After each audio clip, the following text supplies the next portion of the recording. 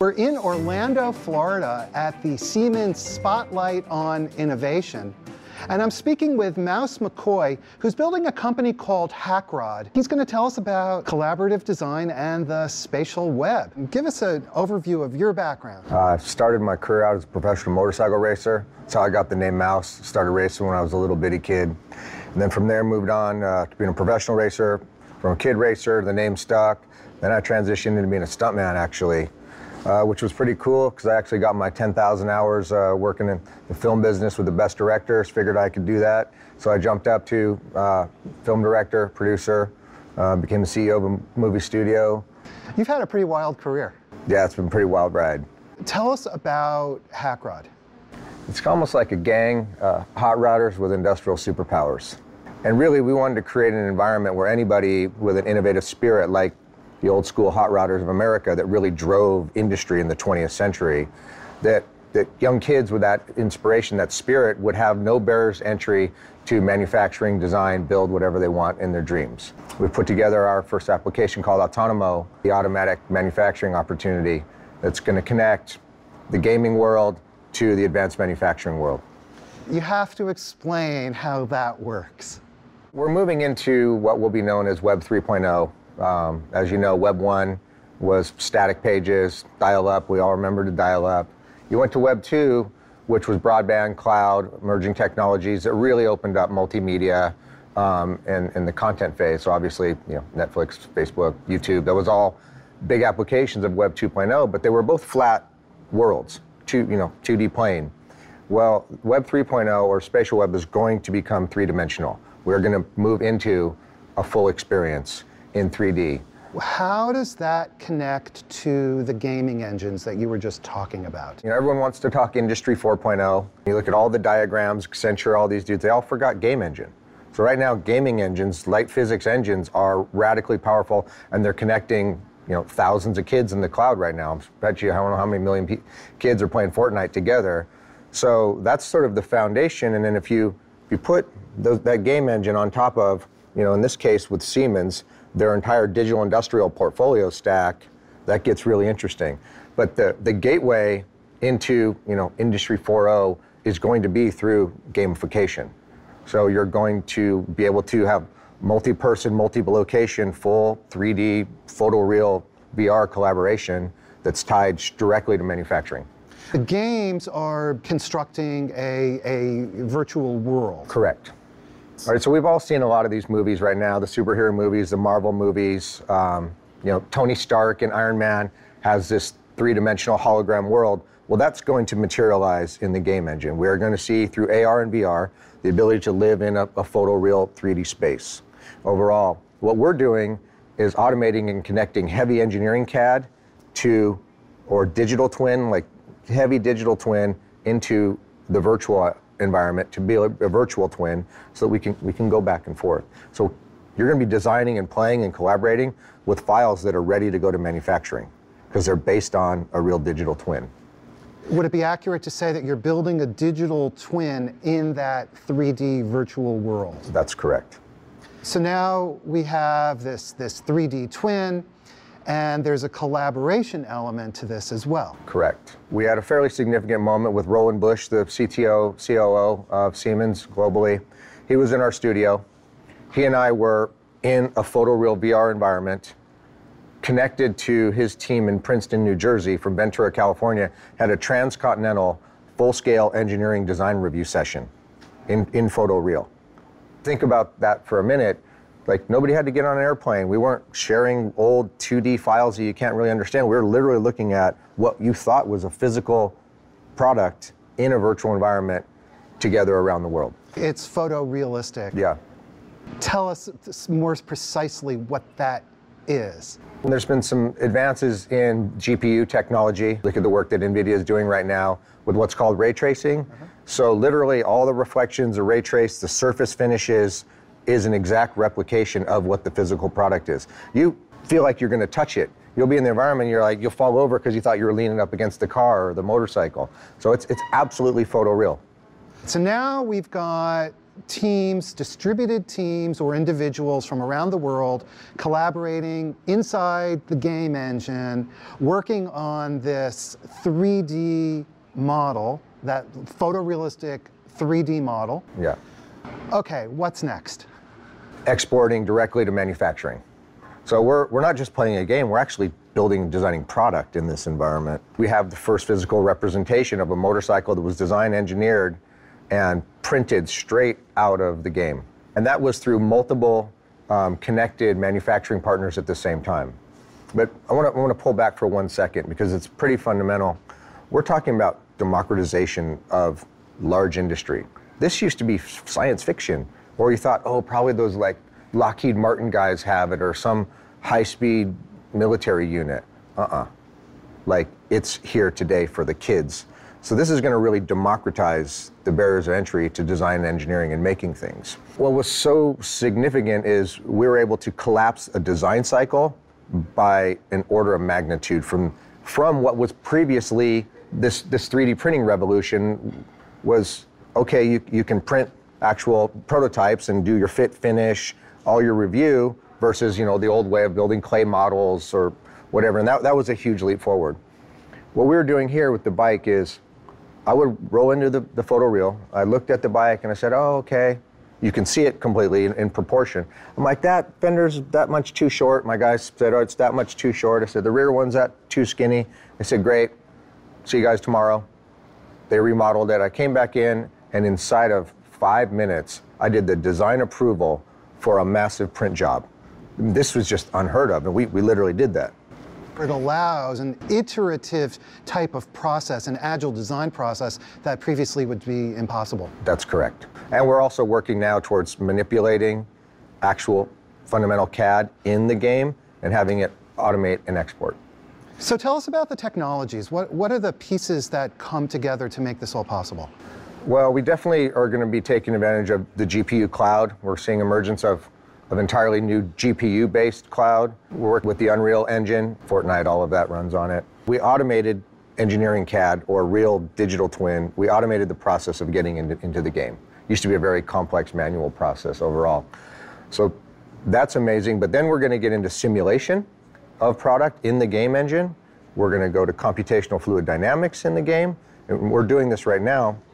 And that also is correlated to AI engineering, or what you'll hear as generative design or generative engineering. So what's happening in the simulation in the video game will in real time be updating and improving your engineering file with AI. What kind of data is necessary in order to construct these models? Conventional CAD data, overall.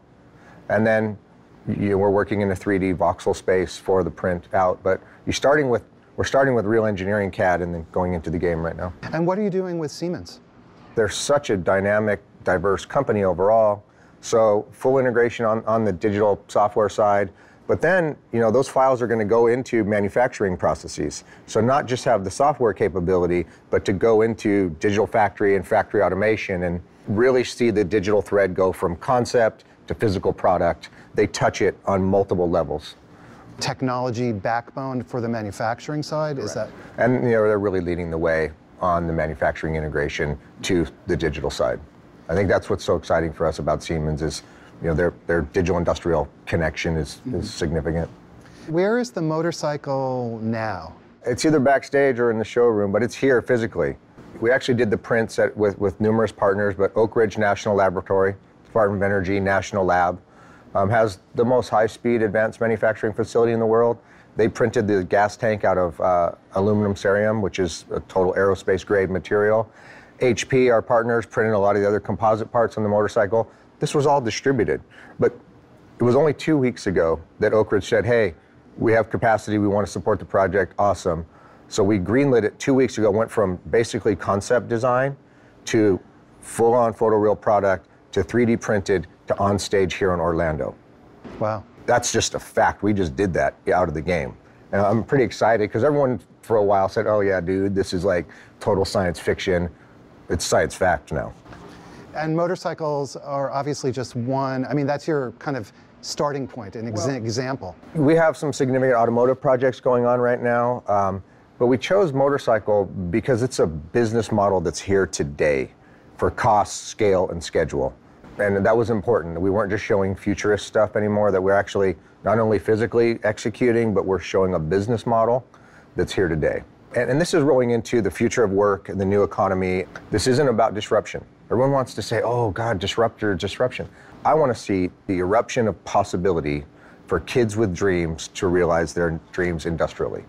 So, to give you a case in point, now I come from the motorcycle world, and a bunch of my buddies are some of the best designers, and they hand draw, and then they hand fabricate. So those kids take 2 months, they build one bike, go to a motorcycle show, everyone loves it, they sell one bike for good money, and then they start over. They could now simply roll that into our environment. We'd scan their design right away, create a digital twin on the fly, manufacturing ready. They have social media followings, and they say, hey, everyone loves this bike, who wants one? We're doing a run of one. They no longer have to go tool up, make design decisions, raise venture capital, or build a factory. They get pre-orders, those parts are built on demand. A couple of kids in a small motorcycle shop become a motorcycle company overnight. And we're going to see that. That's going to be a reality. And then you can go from there. Kids can start the next toy company, the next Hot Wheels out of their bedroom, car companies, electric bicycle, you name it. There's going to be no barrier entry to actually creating physical product. So for you, it's not about creating a motorcycle, it's about creating this platform. Correct.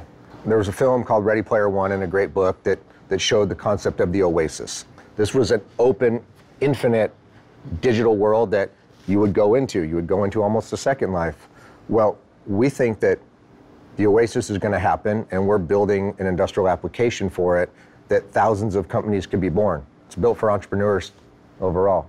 And large enterprise or small enterprise are going to be able to take advantage of it. This notion of collaboration is pretty amazing. When you're sitting in the same room having a conversation on the other side of the world on a full photoreal project, it's significant. I think a lot of people have experience, for example, editing a Google Doc with another person. I was going to say maybe it gives you a taste, but not really. No, not at all. No. And there's some other applied technologies I think are significant. I mentioned we focused a lot on advanced manufacturing, 3D printing, and what we needed was to solve what we were calling the last mile problem, and that is to go from your digital file to large-scale manufacturing. You used to have to go to tooling. So all of these really great new business ideas or digital magic would always run into a brick wall. The digital thread ran into a wall when you had to go back to tooling. You're an automotive startup, you're probably a couple $100 million just to get out the gate to tool up. And then you're required to have 10,000 of the same thing, and manufacturing constraints, and all the constraints come in, and then you're sitting on inventory, and that's why it's known to be at least $1 billion to clean sheet a car into production. That's just going to collapse. So what's happening right now is advanced manufacturing is here on a large scale, on an industrial scale. That's proven out this year. Our partners at Oak Ridge National Laboratory, they're printing a nuclear reactor right now. They just printed a submarine. It's wild. The scale and size and material science is all coming together. You're going to be able to simulate down to the molecular level with the molecular properties, force loads, stress, everything that it's going to go through. We think you're going to get there digitally and dramatically reduce the prototyping process and then be able to output. We're looking at a new age of metrology for additive manufacturing. So that's going to validate the print as it comes off, so you'll actually know that that was a legit perfect print, that there's not flaws inside of it, because that was a problem with additive manufacturing, is you never knew what you had. So metrology is actually helping complete the digital twin and validate the build. It sounds like all of the components are maturing to the point where you've been able to create, I mean, it's essentially a prototype, your motorcycle, right? Would that be accurate or no? Would you disagree? It's production ready. Production ready? Yeah, that's the thing. We never even built an intermediate. We went straight to an aluminum gas tank, composite fenders, number plates, all of it. And I could hop on that bike and rip it right down the road. It's not a show bike. Those parts are ready to go. They're race ready. So you're basically talking about a scale problem at this point, as opposed to any conceptual problem or issues with the technology all at every step along the chain. That's correct. And this concept of connected globally, manufactured locally, is super important. So we're seeing scale service bureaus, printing companies now deploy and start to fill that up. So there's no more technological barriers in the way. It's just the business model to adopt. And I think it's going to be really interesting for even large enterprise people to think about, what does global trade look like? What does global manufacturing? So part of the thought experiment that we ran with Roland Bush was, well, what happens if some kids in Munich see a file in this gaming world, a product that was designed in California? We're not going to manufacture it here in America or somewhere else across the ocean and ship it. We're going to send the digital twin, and that will be manufactured locally. This is super important because I'm really not a fan of moving molecules around the planet and burning carbon to move stuff around. Let's have things be manufactured local everywhere. And it's a big environmental situation, I think. Do you have any sense of the timeframes required for this kind of technology, I really should say set of technologies, to be more widely adopted and to have a sort of broader impact? We're rolling out right now with our open beta, focusing on a lot of the universities right now to actually go break the tools and use it. And those kids are really excited in the schools. They're saying, wait, what I love to do with gaming, tying together with my engineering, and we're all playing, and it starts to become fun to engineer and design and build. So we're excited about that, and so you'll see a significant rollout, but in the next few years, this is going to scale out, but it's here. Any final thoughts on all of this, and especially on the impact on manufacturing and creating opportunities in the future of work as you were describing? That's the most significant thing, is that we're actually kicking down the barriers of entry for the next generation to be able to do whatever they want on an industrial scale. Before, if you said 3 kids in a garage start a social network, you'd be like, oh, okay, yeah, Amazon Web Services, that we saw that movie, right? But if you say 3 kids in a garage start a car company, yeah, but we're saying that's going to actually become a reality. And that's what's most exciting to us, is the fact that we're going to give kids opportunity. And before we go, I just have to ask you for advice to younger people that are hearing this or hearing about these technologies. How can they get involved? What's the pathway for them? The term Industry 4.0 is kicked around a lot, but we said, how do you even get on the 4.0 highway? Well, you're going to get in through open gaming worlds. So the message is believe the impossible is going to be possible, and don't limit yourself with what you think you can achieve. Okay, Mouse McCoy, thank you so much. Thank you.